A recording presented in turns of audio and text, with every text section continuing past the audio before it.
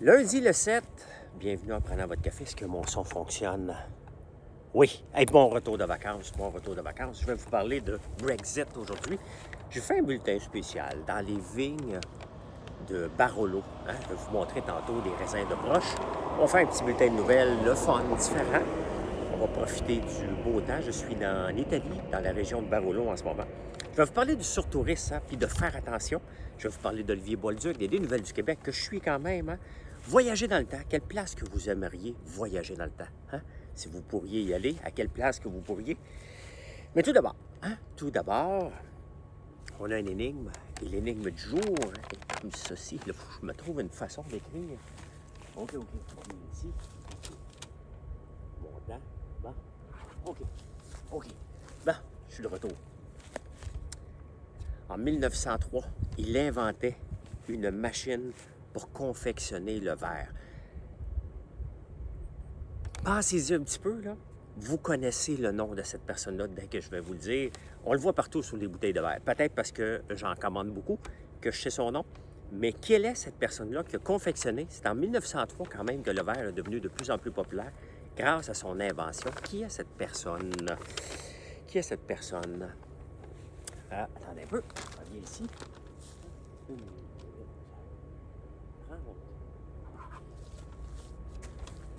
The female breast evokes Mother Earth, a fertile earth which nourishes the vine, allowing the grapes to ripen and become excellent quality wine. Il y a des panneaux partout. Je vais vous montrer ça tantôt.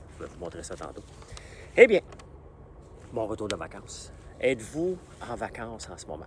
Êtes-vous en vacances les semaines de la construction?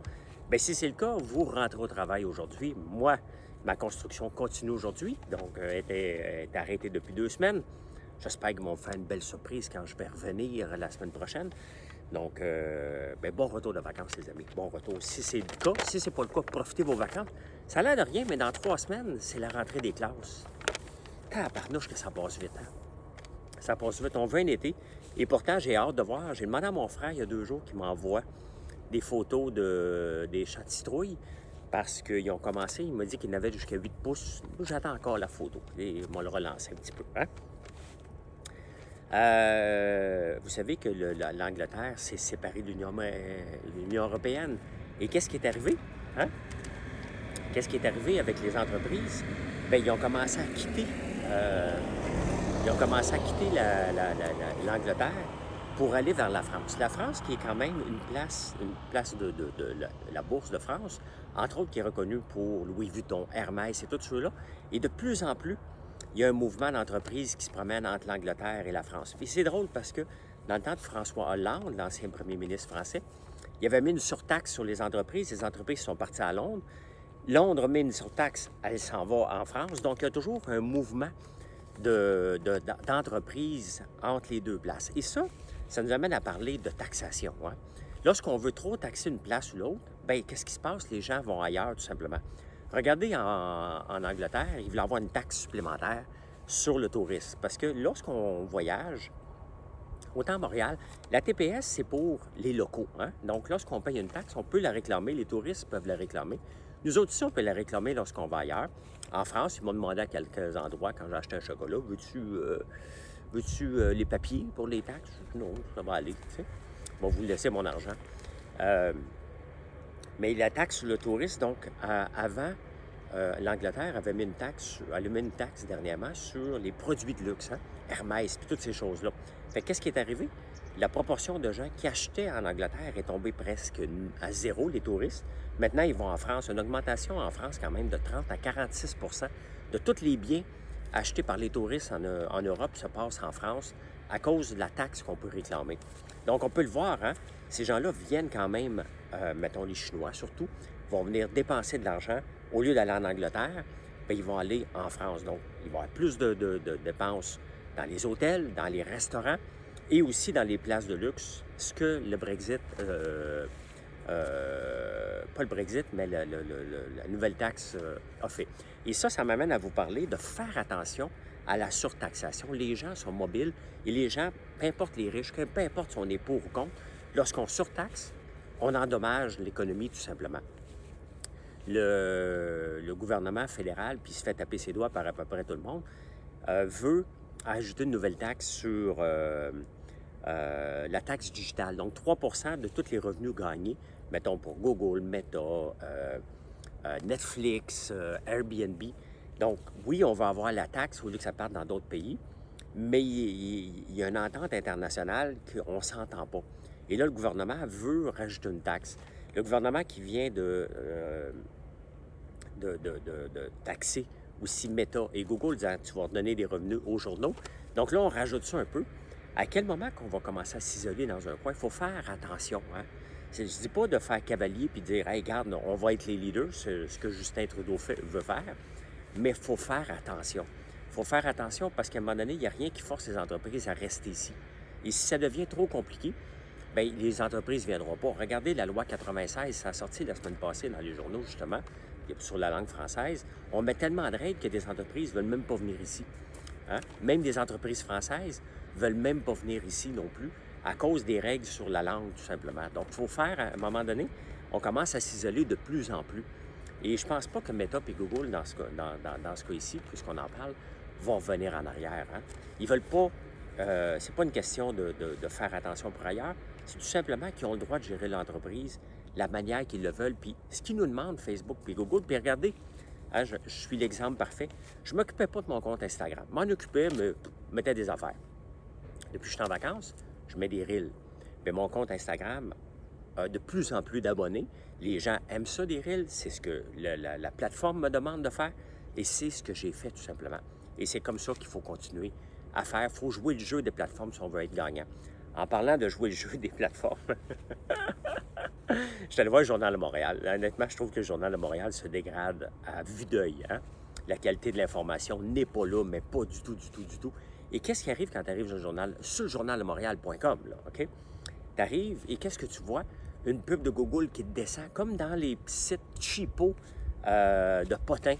Donc, le Journal de Montréal, qui est contre Facebook et Meta, qui invite les gens à aller sur son site. Et lorsqu'on arrive sur son site, c'est de la pub de Google, donc AdSense, qui est là. Au lieu d'être la propre pub du Journal de Montréal, au lieu d'être ça, ils mettent de la pub sur... Mais c'est de façon cheapo, ça descend, c'est plein de pop-up window. C'est cheap. Le Journal de Montréal, TVA, et puis je les suis maintenant sur X, hein, anciennement Twitter. Leur clickbait, des clickbait, c'est vraiment pour attirer les gens à venir lire. C'est rendu de cheapo épouvantable. Je veux bien croire ils sont bannis de Facebook, mais leur façon de faire, puis tabarnouche, c'est gênant. Je vais vous le dire, je trouve ça gênant comme entrepreneur de faire cette approche-là, tout simplement. Hein? Mais cependant, une chose quand même que je suis d'accord avec les journaux en ce moment, ce qui se passe, et tous les sites de nouvelles, c'est qu'ils vous demandent de vous abonner. Si on aime le contenu d'un journal, ou même vous aimez mon contenu, les recettes que je fais, ou vous tenir au courant de ce qui se passe dans mon entreprise, vous pouvez aller voir sur françoislambert.one, complètement bas, l'infolette. C'est ce qu'on vous demande, de vous abonner à l'infolette. On essaie de ne pas ambitionner, bien entendu, mais c'est une belle façon de soutenir les entreprises que vous aimez. Puis on le voit à la dépendance de Meta. Là, quand j'ai perdu mon Facebook il y a 2 semaines, l'infolette nous a permis de nous maintenir à flot. On n'avait pas le même reach qu'on avait avec Facebook, mais ça nous permet de nous tenir à flot tout simplement. Et ça, c'est important. Donc, si vous êtes intéressé, bien, vous vous abonnez à nouveau au Journal de Montréal. À ceux que vous voulez, bien entendu, je vous parle de nouveau parce que je travaille là. Voyons donc, hein? C'est sûr, je pense à moi en premier, à mon entreprise qui m'embauche, bien entendu, l'hiver au débatteur, mais aussi à mon entreprise, François Lambert, de s'abonner à l'infolette, c'est important. Si on ambitionne, nous, on envoie 2 fois par semaine, le dimanche et le jeudi. Et à moins qu'il y ait quelque chose d'exceptionnel, on va vous le dire, on va vous partager des recettes. Mais l'importance, puis on le voit, les journaux en ce moment en parlent, c'est quelque chose qui avait délaissé, ça. Hein? On doit aller à la source, on doit accepter. J'en reçois des infolettes, moi, de CNN, de New York Times, j'en reçois un paquet. Et c'est à moi de décider. Des fois, je les enlève, puis des fois, je trouve ça intéressant, qui me force à les lire un petit peu plus. Hein? Eh bien, on s'en va au Québec. Au Québec.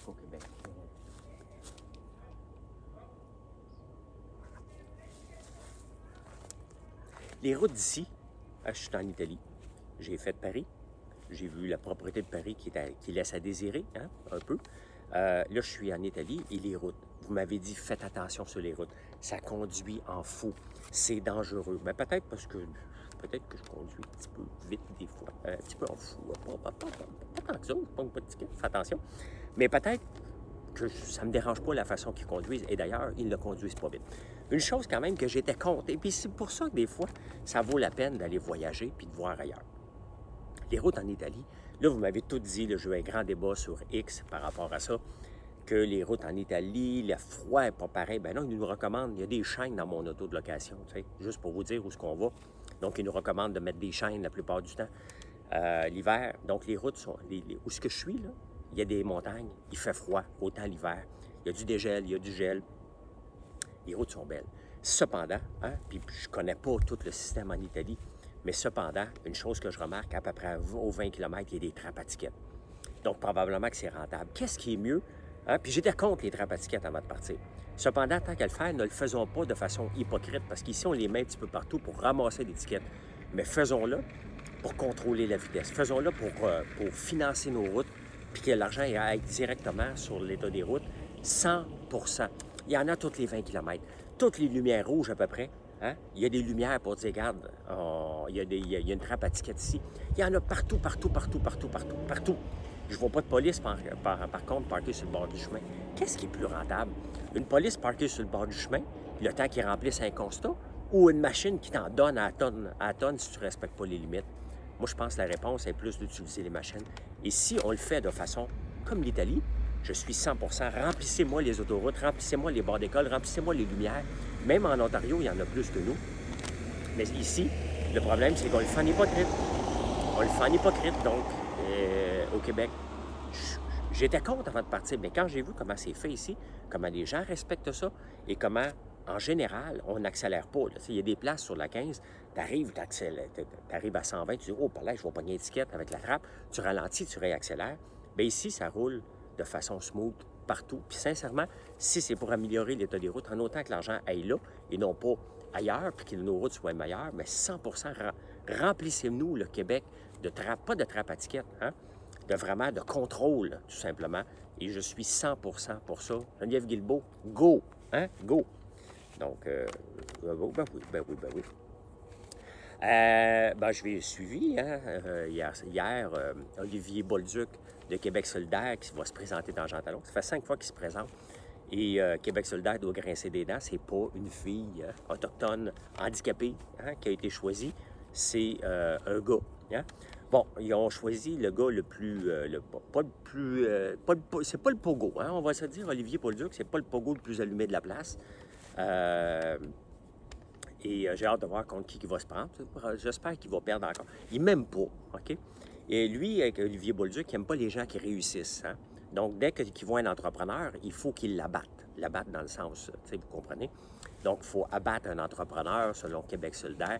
Donc, bien entendu, Olivier Bolduc, et à chaque fois qu'il voit un entrepreneur réussir, il faut qu'il le démolisse. Donc, je m'attends à voir quelques taloches dans la prochaine campagne de Jean Talon. Donc, salut Olivier, tu vas me donner du contenu. Merci beaucoup. Merci beaucoup à toi. Hein? Fait quand même 5 fois. Tu es persévérant. Non.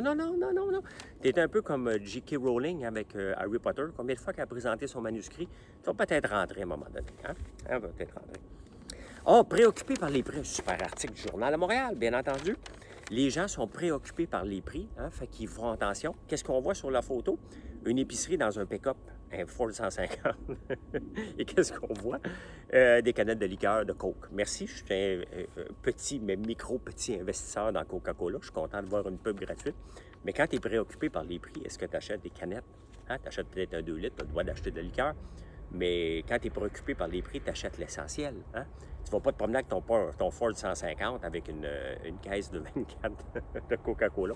Ah, mais il en montre un autre. Et qu'est-ce qu'on voit dans le panier? Des boîtes de céréales.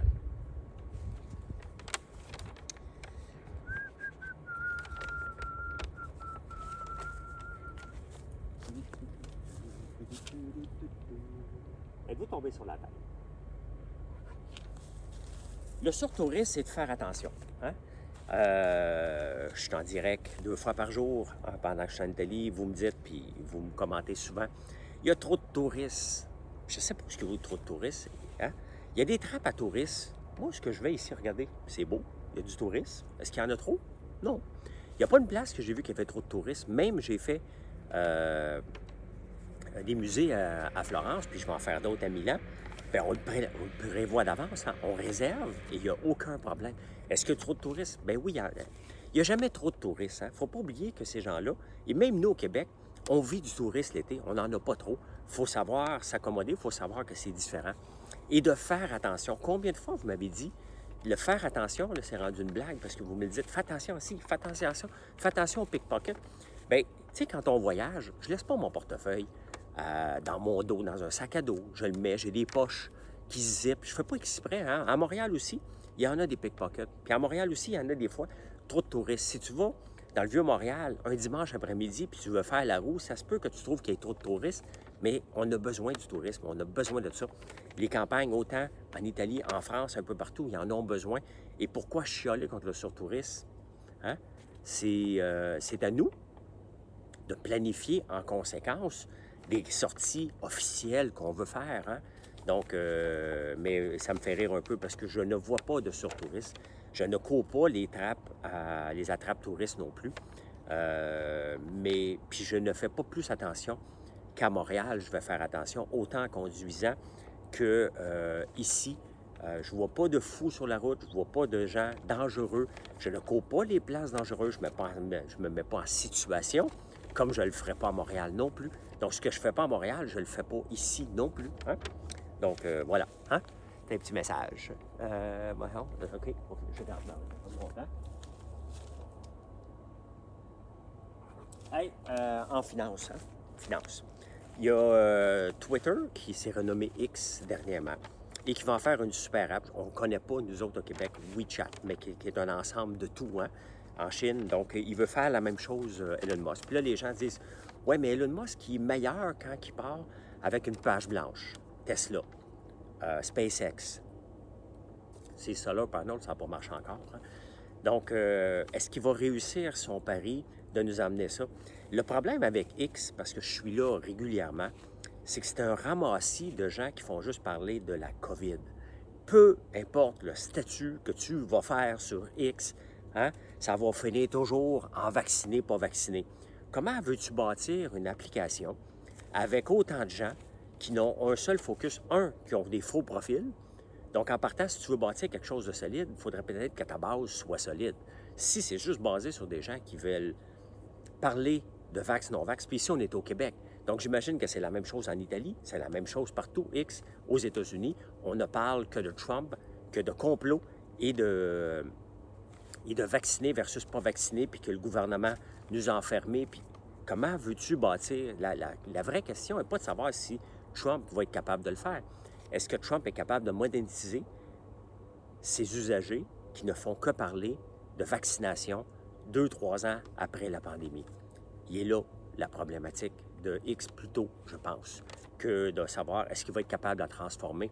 Ça devient, il faut que tu sois fait fort d'aller sur X. J'y vais parce que c'est un autre moyen et j'ai décidé, après avoir perdu ma page Facebook, de ne pas juste rester sur Facebook. Je vais rester, j'investis autant de temps sur Facebook, mais j'investis autant de temps sur mes autres plateformes. C'est juste mon temps que j'ai de moins.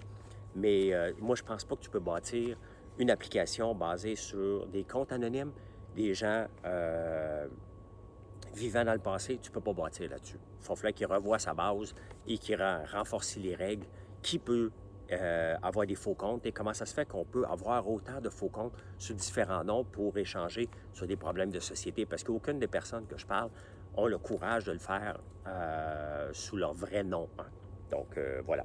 Threads, qui était supposé mettre à terre X, Twitter. Le problème de X, ce sont les gens qui sont trop... parlent trop de vaccination, qui engagent le conflit. Le problème de Threads, c'est qu'il n'y a pas assez de conflit. Hein? Entre les deux, Threads, c'est, bien, voici ce que je fais, il n'y a pas d'échange, on ne peut pas rechercher. Donc, c'est parti de, rapidement, ça a monté à 100 millions d'usagers, et maintenant, il y a en moyenne moins de 8 millions. J'y vais des fois, puis je dis, on l'oublie. Hein? Pourquoi? Parce qu'il n'y a pas assez d'engagement. Et c'est ça qu'on doit créer entre la folie de X et la pureté de Threads, il y a entre les deux qu'on peut trouver un chemin. Threads va sûrement arriver avec des nouvelles fonctionnalités, entre autres être capable de rechercher, parce que l'on ne peut pas rechercher absolument rien. Donc, on publie. Et je ne sais pas, moi, ça ne m'amène pas de vente, mais j'y vais une fois de temps en temps parce que je l'oublie, tout simplement. Hein. Warren Buffett, hein, je ne sais pas, ce gars-là, à quel moment il va arrêter. Berkshire Hathaway a rapporté des chiffres en fin de semaine. Il y a maintenant 147 milliards de cash. Ça, là, dans une pré-récession, qu'on soit en récession ou en ralentissement économique, Warren Buffett a 147 milliards prêts à acheter des actions de quelque chose. Hein? Donc, il a fait une grande différence dans le PIB du Japon parce qu'il investit massivement. Il investit massivement dans le pétrole. Hein? Et ça rapporte, regardez, il a rapporté 10 milliards de bénéfices en seulement un trimestre. Sa technique fonctionne. Cependant, il y a quand même près de la moitié de la valeur de Berkshire Hathaway maintenant qui est rendu dans Apple. Ça, il a pris du temps à investir dans Apple. Ça fait longtemps qu'il est dedans maintenant. Mais Apple va bien, donc Berkshire Hathaway va bien aussi, même si ça ralentit un peu. Quand même 147 milliards. Il peut acheter ce qu'il veut, quand il veut, lorsqu'il va y avoir une offre qui va arriver. Et c'est ça la beauté d'avoir du cash de côté. Hein? On peut profiter des occasions. Lorsqu'on est toujours cassé, on ne peut pas le faire, autant comme entreprise. Et honnêtement, c'est un phénomène. J'ai hâte de voir, pas hâte, là, mais j'ai hâte de voir qu'est-ce qui va se passer lorsqu'il va décéder. Parce que lui et Charlie Munger, les deux associés, c'est pas des jeunes, là. Donc, on peut s'attendre que d'ici 10 ans, sincèrement, d'ici 10 ans, je pense qu'il y en a un qui a 93, l'autre 99, qui ne soit plus là, là. Donc, j'ai hâte de voir qu'est-ce qui va se passer par la suite. Mais regardez, Apple hein, est un bel exemple que Steve Jobs est décédé, Tim Cook a pris le relève, et regardez comment va Apple d'ici ce temps-là, depuis ce temps-là. Quelle est la business la plus rentable? J'ai souvent parlé de l'industrie du tabac, qui est une industrie extrêmement rentable depuis les 100 dernières années, mais depuis l'an 2000, l'industrie la plus rentable, devinez.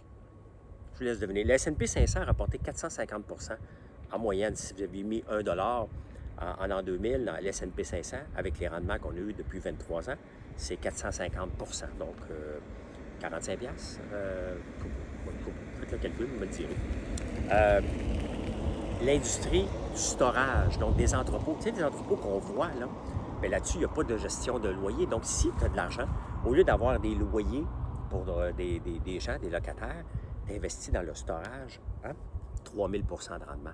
Les gens mettent du stock en storage et c'est extrêmement rentable. 3000 % de rendement depuis l'an 2000. Donc, c'est une industrie qu'on n'a pas le pas, que je ne connaissais pas.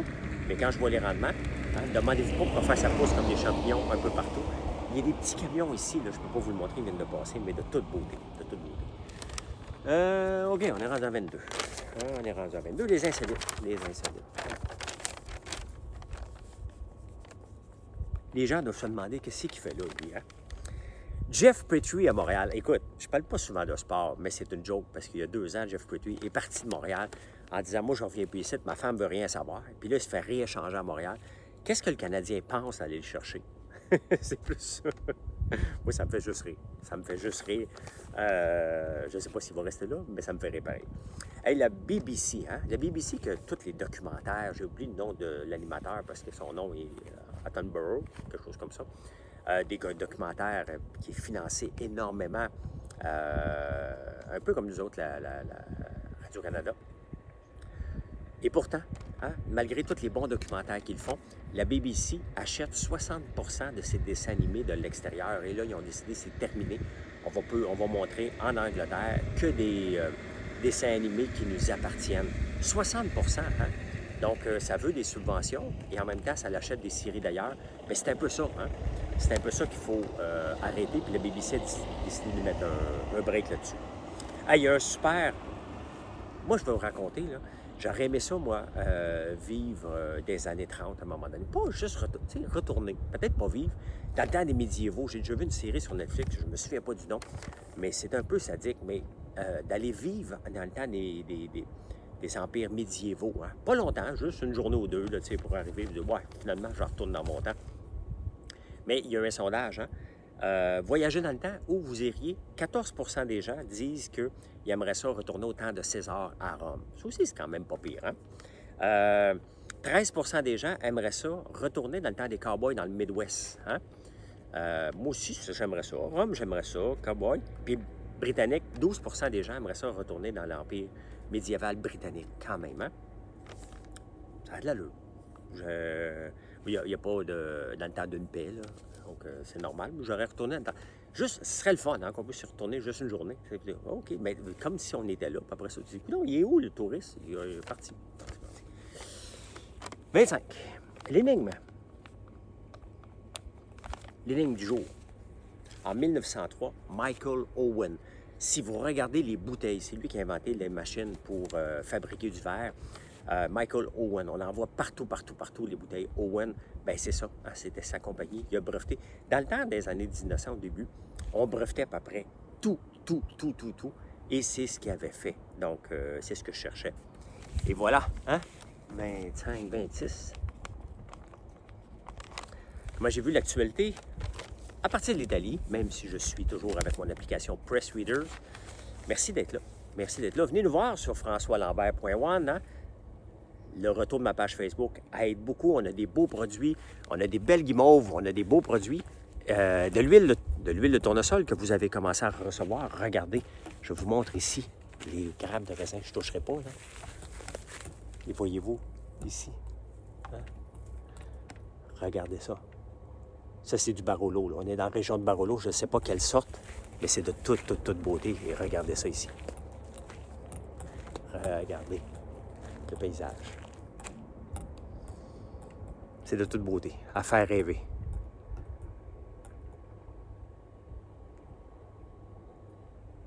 Et merci à vous.